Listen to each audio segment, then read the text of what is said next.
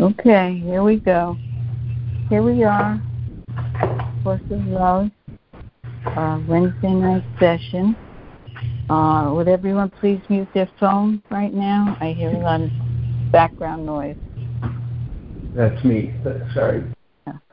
Okay.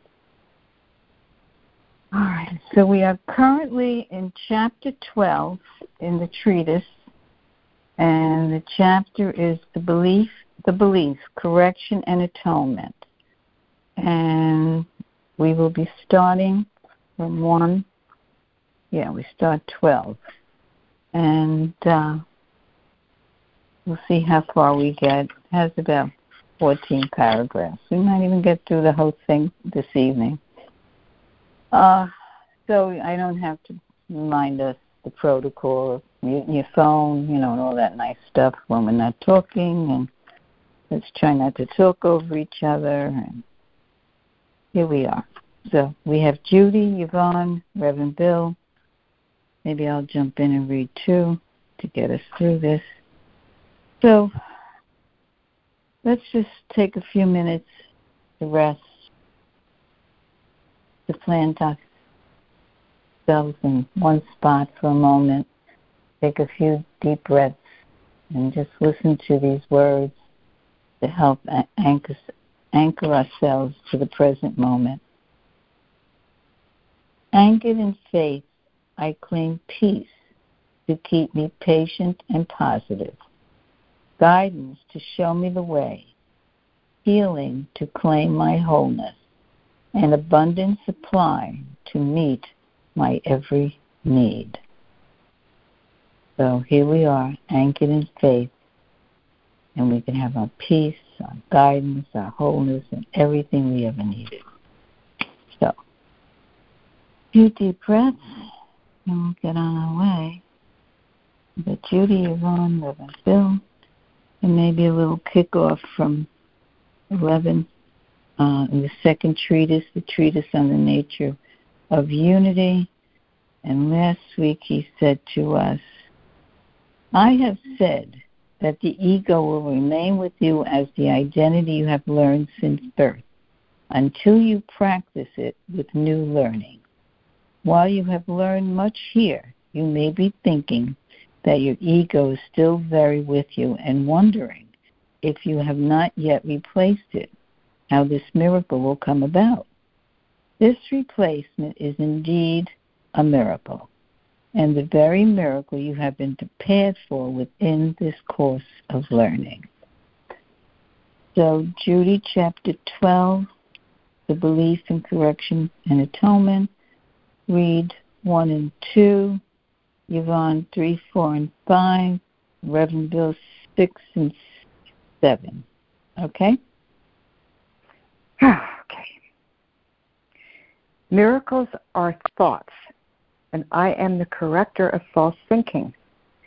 You have been made ready for this correction, and your belief in correction or atonement is the final belief that must be put into practice. Miracles are a service provided through love. Your readiness for miracles has been achieved through the learning you have accomplished.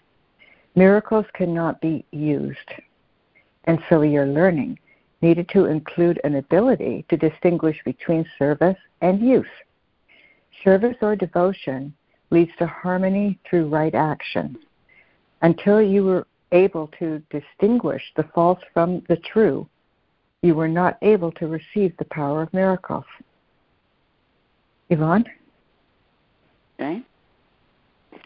The power of miracles is but the culmination and the integration of the beliefs we have put forth here. The miracle I am offering you here is the service I offer you, the precursor of the service that you will offer to others. Read 4 also. Yeah, I was just thinking. Miracles are intercession. As such, they are agreement. They do not take away free will, but free the will to respond to truth. They are the ultimate acceptance of giving and receiving, being one in truth. Okay, pass.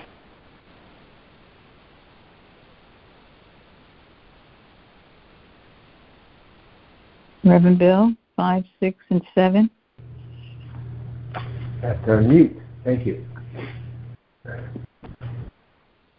While you continue to feel as if you do not understand miracles, you will be reluctant to believe in them or to see yourself as a miracle worker. Your belief in miracles and your belief in atonement or correction are the same thing. While you believe there is anything other than your own thinking that is in need of correction, you think falsely. Right thinking is the realm of miracles. As with the learning goal being set here of going beyond belief to simply knowing, the learning goal in relation to the miracle is the same. It is one of going beyond belief in the miracle to simply knowing. Knowing is knowing the truth. Knowing is right thinking. Your return to knowing or right thinking is both the miracle and the end for the need of miracles. For as you live in the world as who you are, you become a miracle and the constant expression of the miracle. The power of thought and the power of prayer, once aligned, call constantly upon the same power of intercession that is the miracle. This is why we also devoted a fair amount of this treatise to a discussion of calling. Calling is not only something you receive, but something you must learn to give. As you have come to see calling as a gift and a treasure as well as a learning device, so must you come to see your own ability to call forth intercession as a gift and treasure you are able to give in service to your brothers and sisters. Pass. Okay. What if we to continue to read the whole chapter? Do you think that's too much to absorb right now? Should we stop here if anybody has a burning desire to share with what we just read? Anything we just read? What do you think, gang? I have one thing to share that I found kind of interesting. And I'm reminded of a message that in the couple of paragraphs, 5, 6, and 7, 5 and 6 actually specifically, I'm reminded of a message from Unity. And in Unity's teachings, Eric Butterworth made the statement, there is no such thing as miracles. All the miracles are, or what seem to be miracles, are but operation from awareness of the highest truth. And that kind of would correspond to this message here of saying that belief in the miracle is simply knowing. Knowing is knowing the truth. Knowing is right thinking. Your return to knowing or right thinking, I guess we could also add right-mindedness, is both the miracle and the end and the need for miracles. That makes sense to everyone? Oh, absolutely. Yeah, very much so. Yep, thank you. Shook me up when I first heard him say that, and then I came to realize what he was saying to that effect.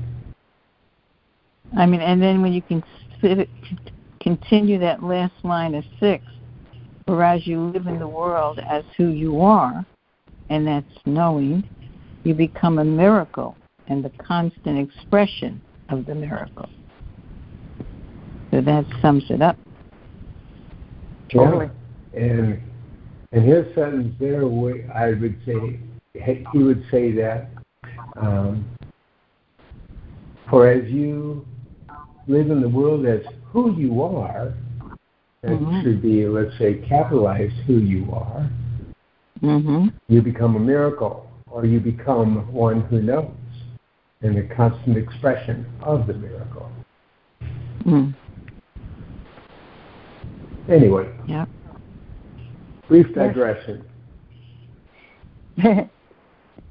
Actually, that summed up everything quite nicely, and I would just like to add to that one thing that we read, I can't remember what paragraph it was, the need to begin to practice it.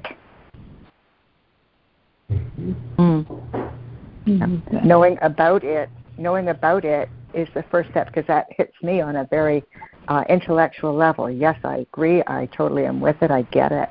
And to practice it involves me experiencing something other than just an intellectual understanding. And it's putting the two together, for me anyway, that makes it real for me. So practicing, I think, is an important part of it anyway. I'm done. The knowing that, thank you, and the knowing that I'm getting out of how he's describing it here is a knowing that is known beyond a doubt. It's known as it's experiential, beyond the intellect. Yeah. And knowing is knowing the truth and accepting the truth without question. Experiencing it. That's how we know it, or at least that's how I come to know anything that resembles truth, is through my experience of it. Otherwise, for me, it's just an intellectual exercise. Yeah. Information rather than experience. Your return to knowing or right thinking is both the miracle. The return to knowing or right thinking is both the miracle and the end for the need of miracles. Absolutely. Yeah. And you live that's when you live in the world who you are, and you become a miracle. That's correct. Acceptance. Pure acceptance that I know. Absolutely. The knowing is there. Yeah.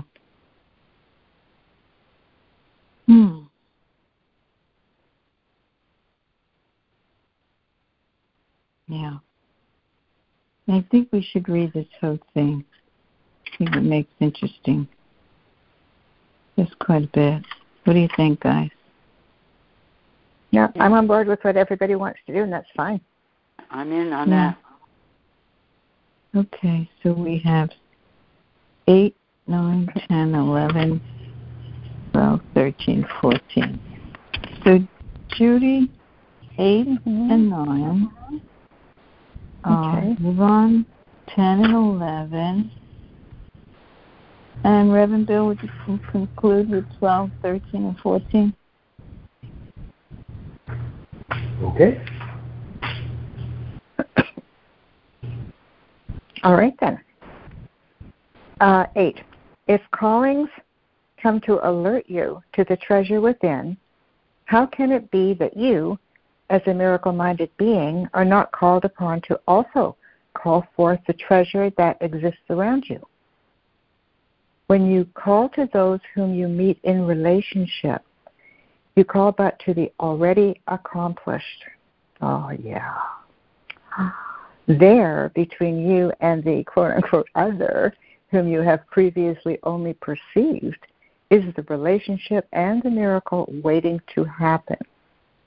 As we spoke within A Course of Love of relationship being not one thing or another, but a third something, this is what we speak of here again.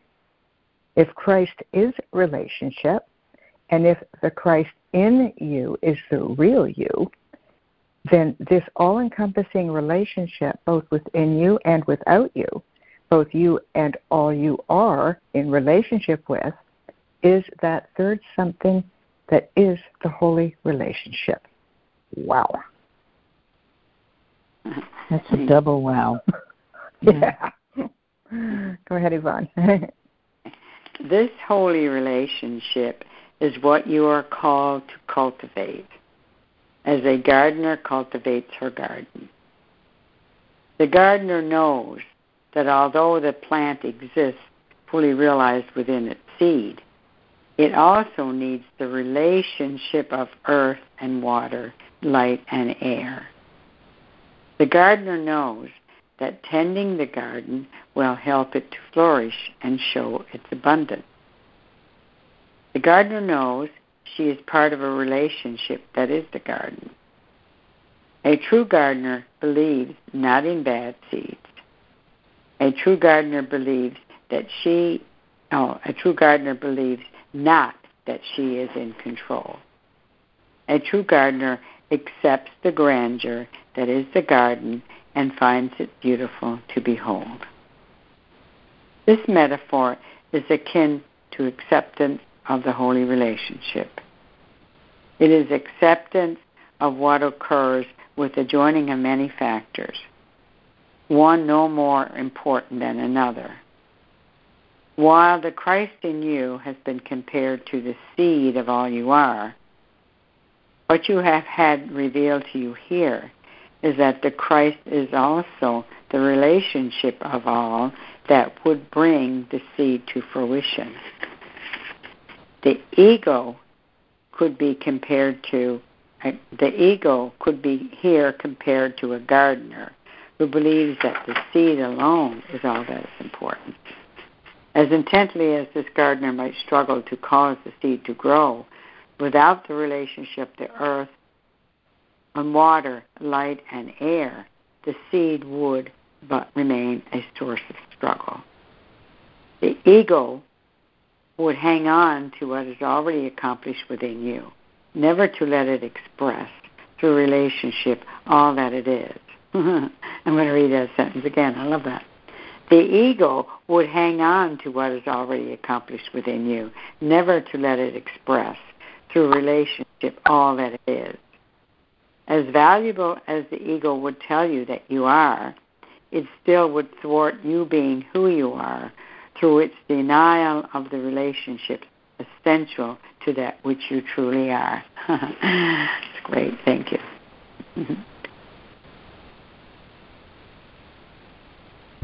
Thank you, Yvonne. Interesting to notice that this next paragraph is all highlighted for me. Well, this cultivation then of the all-encompassing holy relationship that exists within you and without you, both in all you are and all you are in relationship with, is how you are called to live your life and the call you are asked to sound to all your brothers and sisters. Let the beliefs we have set forth become one with you, so that they enable you to live and express and act as who you are in every moment and in every circumstance. Let these abilities serve you and your brothers and sisters. Let this way of living be the expression of who you are and all that you now remember. Let this remembrance grow and flourish as a garden that is you. Recognize now that unity is within you and without you, in all you are and all you are in relationship with. Feel the embrace and the love that is this unity, and know that it is you and me and our Creator and all that was created. Oh, that last sentence, wow. I felt it. I felt the embrace. It was good. It was good. As Yvonne was reading in paragraph 11, I was just seeing and accepting that those seeds, we have a holy relationship with those seeds and with the soil and with the water and with our intention for what we're going to grow. That there's a holy relationship that is being reaffirmed and redeclared, if you will, in paragraph 14 there, that sentence you just read, Paula.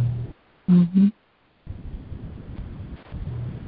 And we accept that point. Everything that we are involved in, and including those matters that are rubbing us the wrong way. Yep. That they're simply there waiting for us to forgive. Forgive our beliefs, forgive our projections, forgive our story, forgive our expectations. Thanks. I'm complete. Yeah. Thank you, Reverend Bill. Yeah, thank you, Reverend Bill. I just really like the way, this is Van, I really like the way he counterposed the ego being compared to a gardener who believes that the seed alone is all that's important. There's no, without the relationship is the key of the water, earth, and light, and so on, right? So I just really like the way that he put that together. It's so clear. I'm complete. Yeah.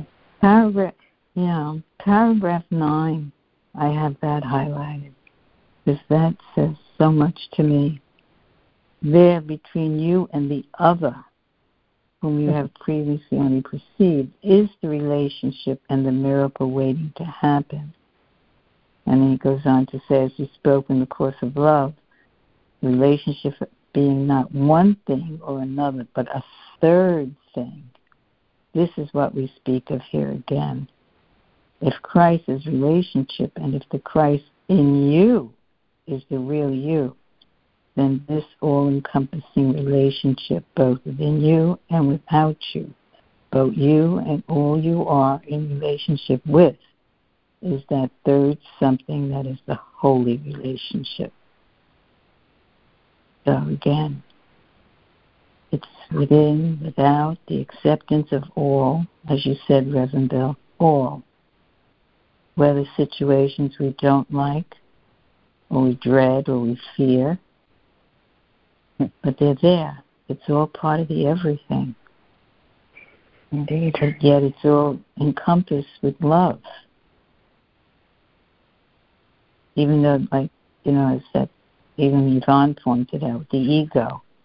The ego is that little nagging thought that's always hanging there. Say, you don't need the earth and the water, you just need the seed. Yeah. Very singular and separate. Mm-hmm. Yeah, whereas unity is all inclusive. Yep. Yeah. It's all or nothing. Absolutely. Yeah. It's all inclusive. I like how he even emphasized in mine, he parenthesized, there between you and the other. Yeah. The other. Yeah. There is no other, which is what was preached pretty much all through A Course in Miracles. There is no other. Yeah. Yeah. We're all one. Everything is. Well, and then we become the gardeners that cultivate. Yeah. Cultivators, gardeners. Yeah. Yeah. And through expression. Yeah. Yeah. Through expression. Yeah. It's a challenge. I find it can be challenging when I am presented with certain situations. I can find that challenging. So I will continue to dig into myself and find out what is triggering me to not be the Christ, which is the truth of who I am. And when I can uncover that little tidbit, and I can get rid of it. I can tear up the roots or the weeds. The weed. Yeah, because that's just a weed in my garden. It's obviously something that's unhealed in me, so It's my responsibility to pluck it out. Judy, I just have one thing to say with that. The light solves the darkness. It doesn't clearly. It doesn't clearly. It. So it's not like you have to get rid of one thing to have the other. Oh, no. It's, I'm sorry, Yvonne. So you don't have to try to get rid of something to the light. It's not. Absolutely. The light to the dark. Yeah, absolutely. That's what I do. Yeah. That is what I do. When I say pluck it out, that's just a figure of speech. And what I'm meaning by all of that is I will go into either a spontaneous or a planned meditation, whatever, and I will find out what is the root of the issue, that I am not accepting something, that I'm fighting against something, I'm resisting something. It's in me. So I have to discover it. I have to find out what the root of it is. And what I do is I usually go to some little girl, which is me, all me, okay? And I could be either 2 years old or 12 or 25. It doesn't matter. But I will find out what happened and why I get triggered. And then I will allow Spirit to rearrange my thinking and allow myself to see the ridiculousness of it, or the meaningless of it, actually, and be able to see that whatever I thought was done to me never really happened. So I do have a process for what I term rooting out or plucking out weeds. Okay, I have a process that I go through to do that. And in every single case, every time, all I do is I bring a candle, a light to that little girl inside of me, and I ask her to join with me as an adult and let us just forgive ourselves for thinking that we had an answer, which clearly upset us, which we didn't really have the answer, and yada, yada, yada.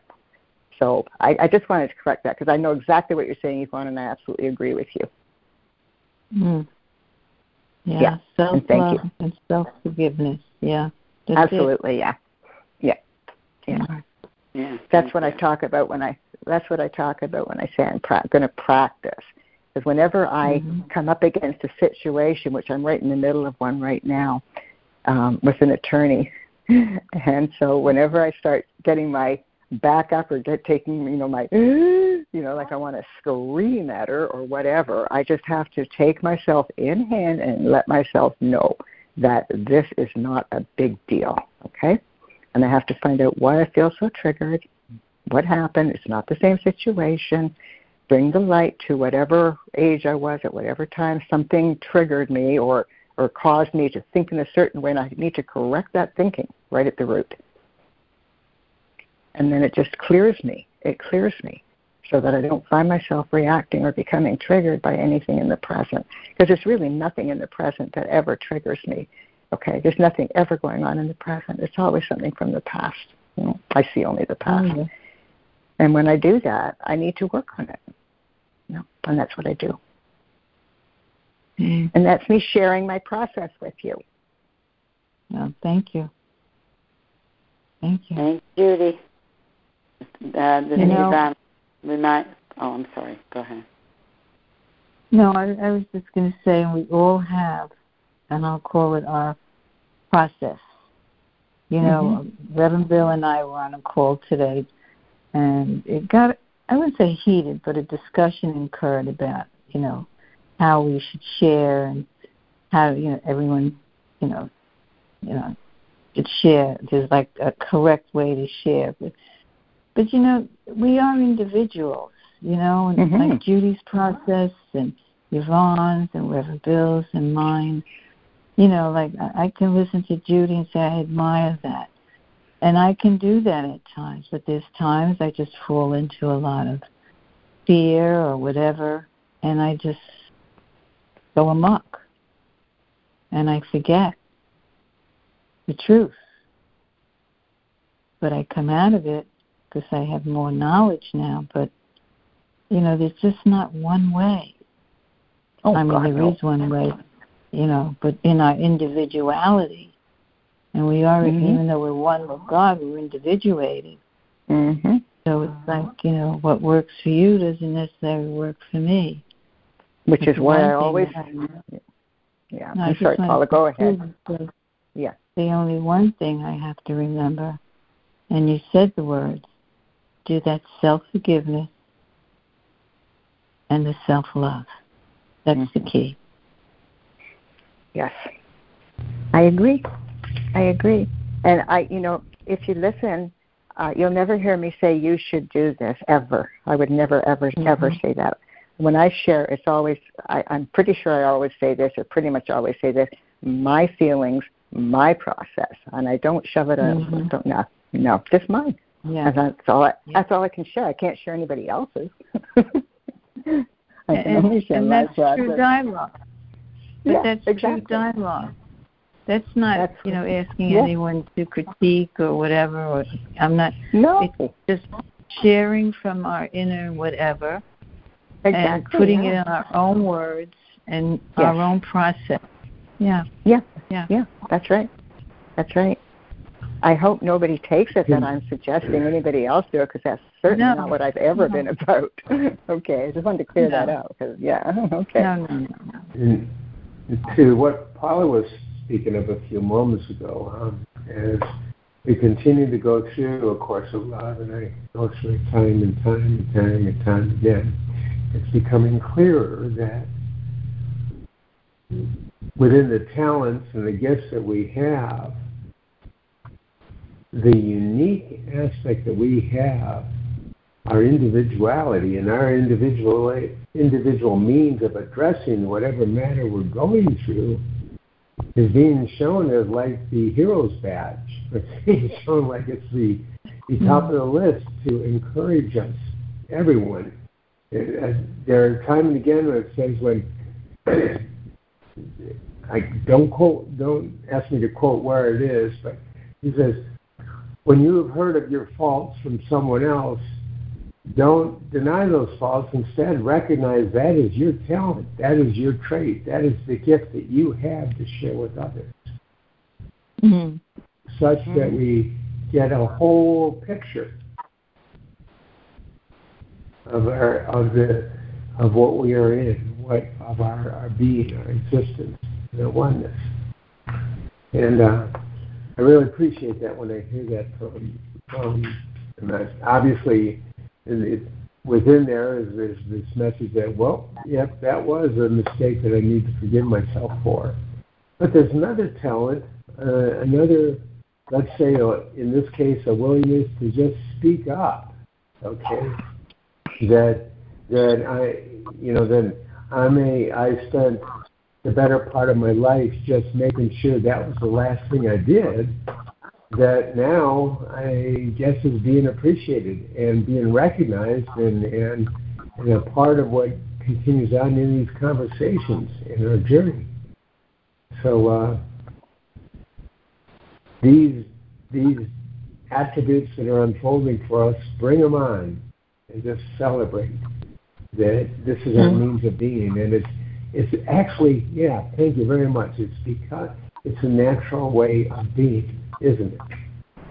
Thank you. Wow. Yeah. That just came through. Yeah, great. Thanks, Steph. Yeah, thank you. Thank you. Yeah, this is Yvonne. I was just when I was thinking about what Judy was saying, speaking to the little girl, or the whatever at the time. I had that experience myself because I was born with a lazy eye, and I didn't really develop that side, that eye, because of being isolated and not understanding and no one paying attention, whatever, to my mother when she said there was something wrong with my eye.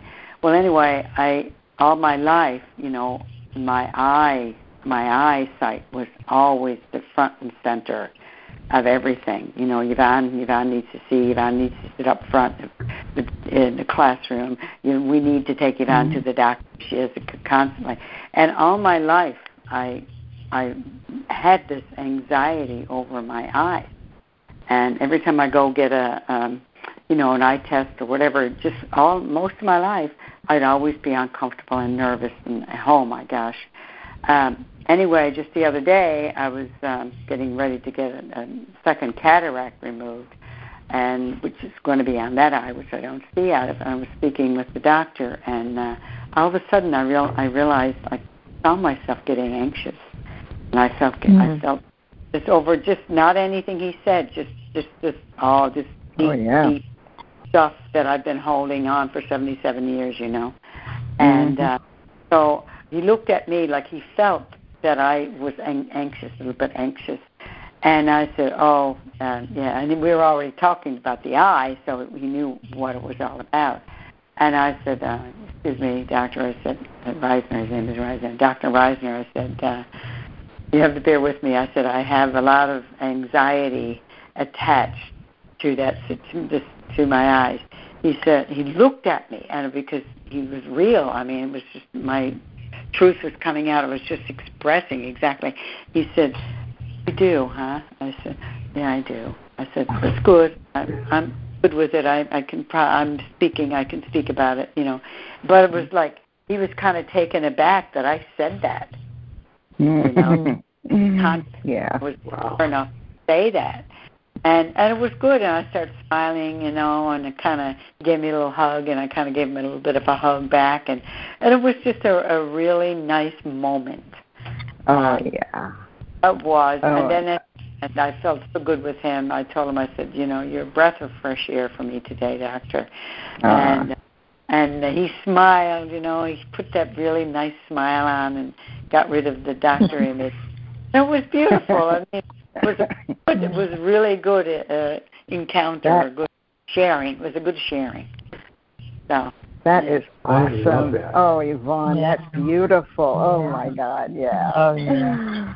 I was just right there experiencing it with you. That was just lovely. Oh my God, how sweet. Yeah, it was a step process, like a 3-step process. Yeah. First I was realizing it, then I was sharing it with him, and then he's coming back to me and you know, basically being loving, you know. And, Oh, yeah. Oh, it was great. Now, when are you going to have the second cataract surgery? When are you going to have it? You know. What'd you say? When are you having the second one? Yeah, I had. Yeah, the first one I had was on my seeing eye. This one, the only reason I'm doing it is because they say obviously cataracts only go one way. They don't get better; they get worse. Yeah. So I just want to get it out. He told me, he said, "You're not. You understand? You're not going to be able to see." I said, "Oh, I know that.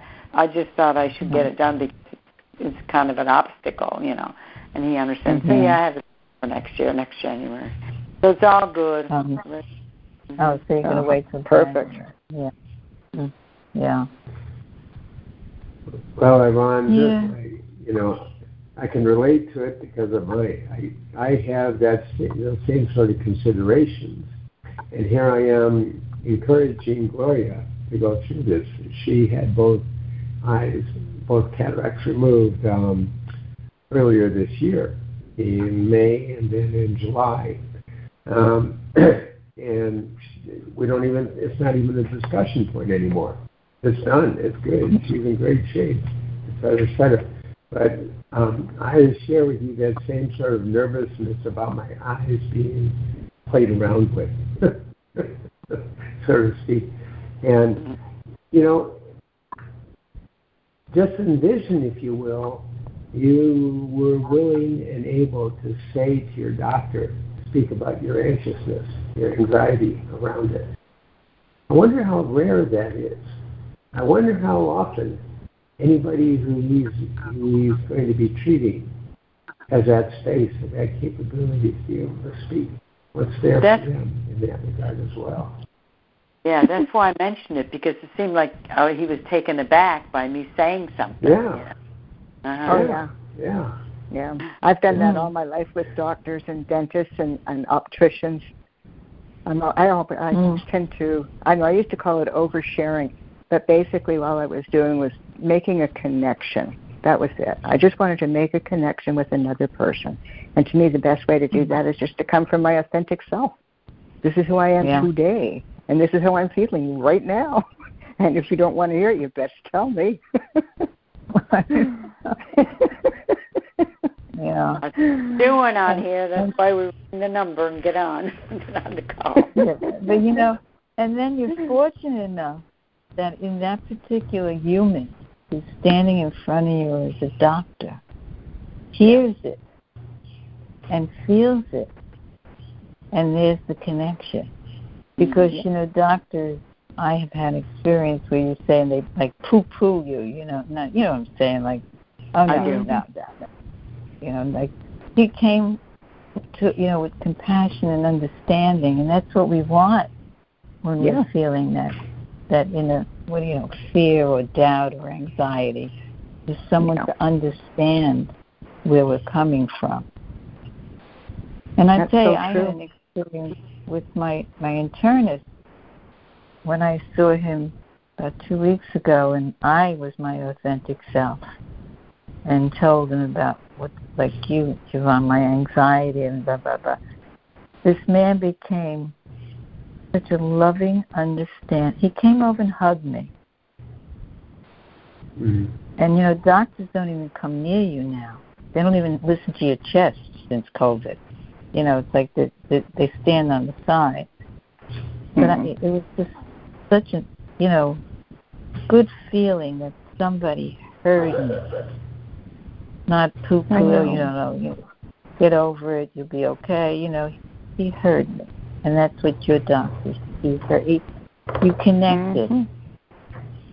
Yeah, and absolutely. That's the miracle. I remember. I've been very fortunate, I guess. I've had that kind of relationship with all my various doctors that I've, grown up with or seen where I've moved various times, various different cities and countries and so on and so forth. I've been very, very fortunate to have really compassionate, caring, loving doctors. And in fact, most of them, not all of them, but most of them, there was a hug before the appointment, after the hug. There was always a hug. I'm a hugger. You're a hugger. I am. I like that. Yeah, I am. I'm relentless. Yeah, I like making connections. When I used to go out, that was just it. I like to make eye contact. I like to laugh, and I like to make connections, and I love hugging. Yeah. So, yeah. But that stigma. The stigma of the COVID, it's still there, I know. Unfortunately. I know. It's terrible. I know. It's terrible how Well, I'll tell you, it is. It has been that way. Like, I know when I had to see my doctor here in BC, they send out a little notice when you turn 80 years old saying that you have to have a doctor's appointment to make sure you're still fit to drive. So I called my doctor, and of course he's known me for years. And he said, "Don't worry." He said, "If you have to come here, don't worry about it." And his receptionist, he gave me to his receptionist, and she told me, she said, "Don't worry about anything because he blocked out the appointments before you and after you." And I know. I mean, how sweet is that? Yeah. Yeah. So he cares. He cares. Yeah. And most of our appointments are done over the phone. So. Wow. He totally, he's just been amazing. He really has. Best I've ever had. And I've had some pretty amazing doctors. Yeah. I have a friend who is a cardiologist, and she's doing very well. In fact, they built a wing at the Scripps Memorial Hospital in La Jolla, California. That was her wing, if you will. But at the time that we were, really good friends, I was dating a friend of hers. She was releasing a book called "Listen to Me," and that was the title of it. And what this was a book for doctors to recognize the importance of listening to your patient, listening and letting them hear, letting them express themselves, express what their feelings are, or whatever's going on for them. Even if it's just to clear it up, maybe it is to show something insightful that is being missed by the rest of the medical process that's going on. Yeah, that was a beautiful book that she wrote, and it's perfect for her, for who she is, what she was doing. So anyway, thanks. Yeah, it's important to be heard. Oh my, yeah. And that's what we do here on this call, I know in particular, is we hear each other. We really do. Yeah. Yeah.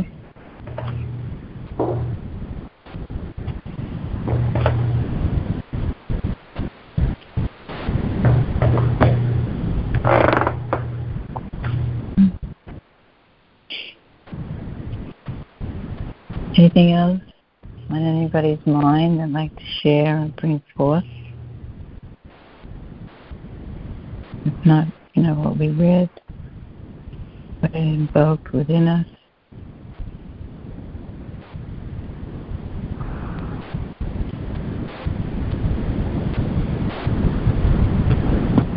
Paula, I would just like to read paragraph 13 again. I know Reverend Bill read it, but it's just it's so alive the way that he's set it up. May I do that? Sure. Okay. I'm doing it for myself, and you'll hear it. No, you're doing it for us. I'm doing it for you. It's always a win-win. You're doing it for us, and you're doing it for yourself. Totally win-win. Okay, so he says, let the beliefs that we have set forth become one with you. Let the beliefs that we've just talked about become with you. So that these beliefs enable you to live and express, to live, express, and act as who you are in every moment, in every circumstance. Now, next comes these abilities. Now their abilities serve you and your brothers and sisters. Now is let this way of living becomes a way of living be the expression of who you are and all that you now remember. And then let this this is the kicker. Let this remembrance grow and flourish as the garden that is you. Yeah, that is it. Yep. Exciting. Very exciting. Yeah. Thank you. It is. Thank you. Oh, yeah. Thanks, Yvonne. Even that last paragraph, too, recognize now that unity is within you and without you, in all you are and all you are in relationship with.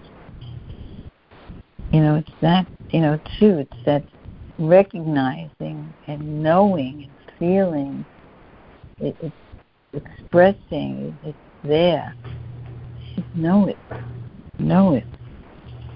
Feel the embrace and the love that is this unity, and know that it is you and me and our Creator and all that was created. That is gorgeous. Yeah, that's it. Yeah. Feel it now, Feel embrace. Embrace. Oh, it's beautiful. Yep. Thank you, Papa. Yeah. Yeah.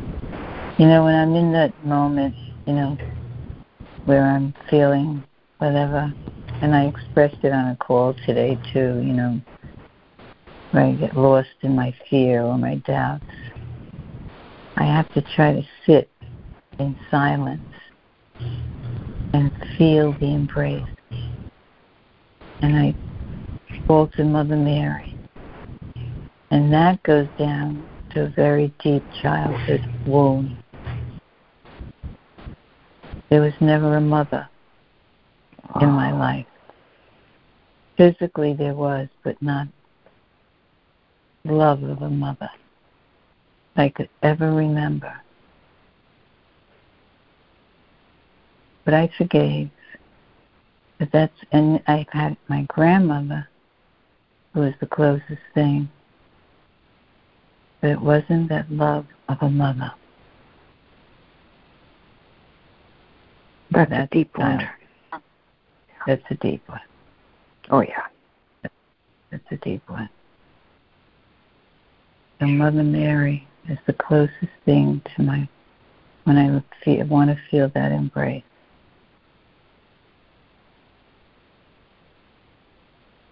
When I hear, children or people mention their mother.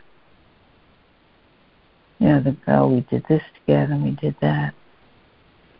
My grandmother was there, but she had me and she had my brother and my two sisters, and she was an older woman. It was hard for her.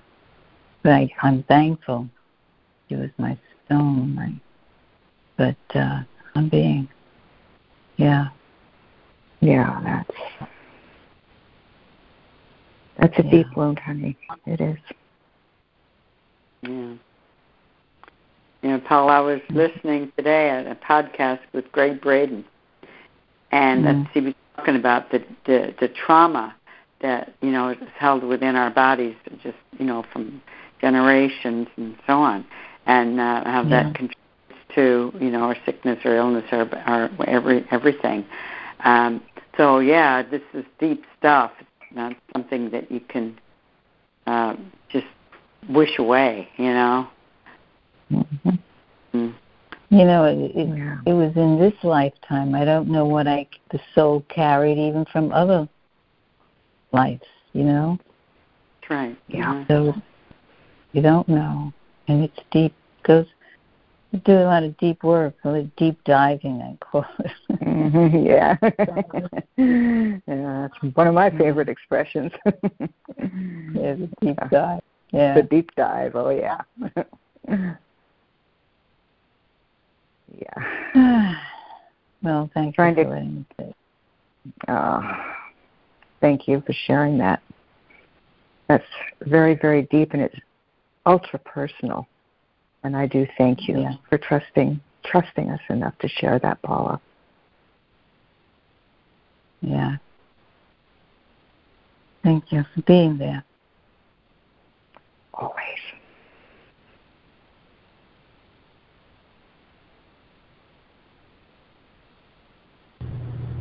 But, I've always thought, because of that, I was determined to be a good mother to my children. Be there for them. And I'm sure no matter what my efforts were, they probably feel like failed somewhere along the way. Well, isn't that their problem? They'll have to do their own self-forgiveness work. Yep.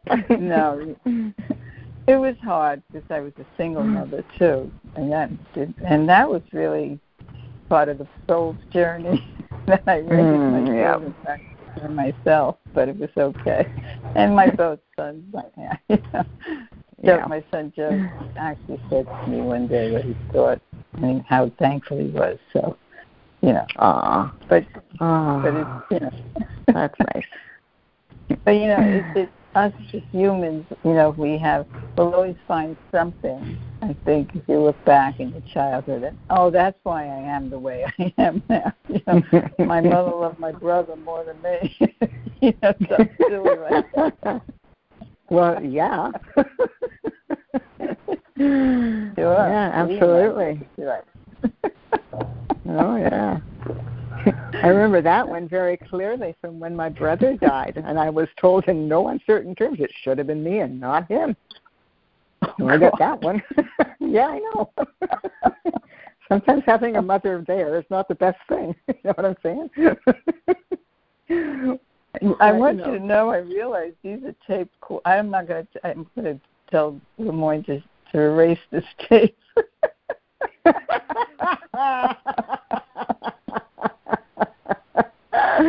That's right. We are recording, aren't we? I don't think anyone listens to them anyway. I don't even think anyone listens to them anyway. Well, if they do, they'll get some stories at least. Yeah. They'll get some very deep sharing. That's for sure. Yeah. Well. Yeah. Reverend Bill, are you still with us? You're very quiet tonight. Yes, Hello. I am. Okay. Hello. Yeah.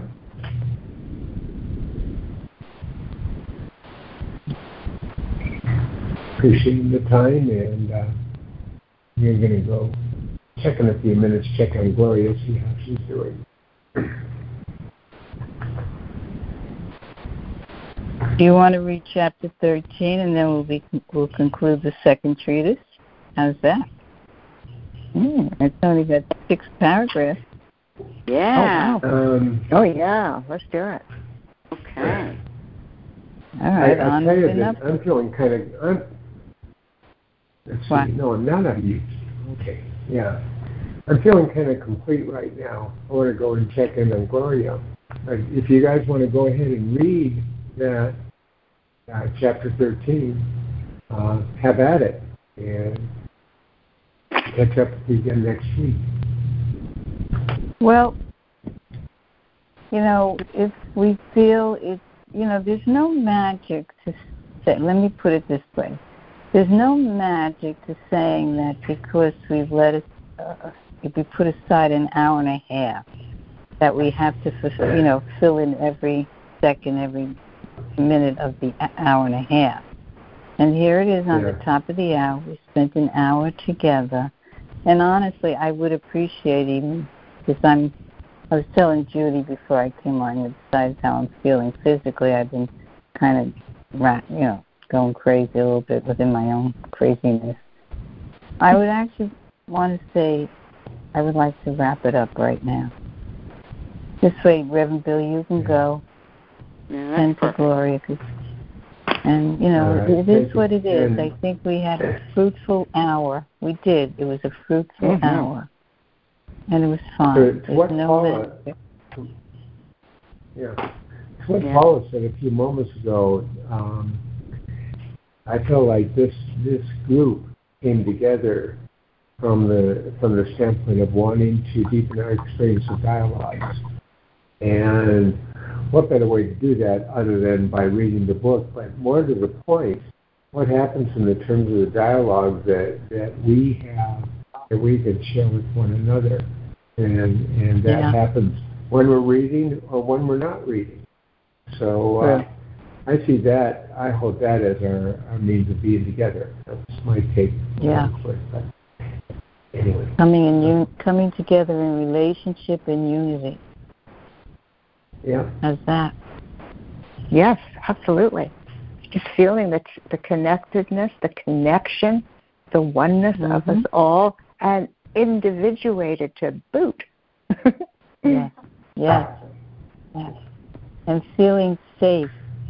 Yes. Safe enough to express the authenticness of myself. Yeah. Thank you. So I love you, my little group. I love you all. I do. I love you, Paula. Love you all. I'm Bill. Yes. Take care. Bye. Yes, everybody, take care. Good night. Have a good evening. Bye-bye. Good night, everybody. And Paula, have a great trip. Thank you. I'm going to look forward to it if I get myself off the ground. You'll do fine. I might call you in the next day or two and say help. Perfect. I'm here. Okay. Love you, Bye-bye, guys. sweetheart. Thank I love you. Good night. Good night. Bye-bye.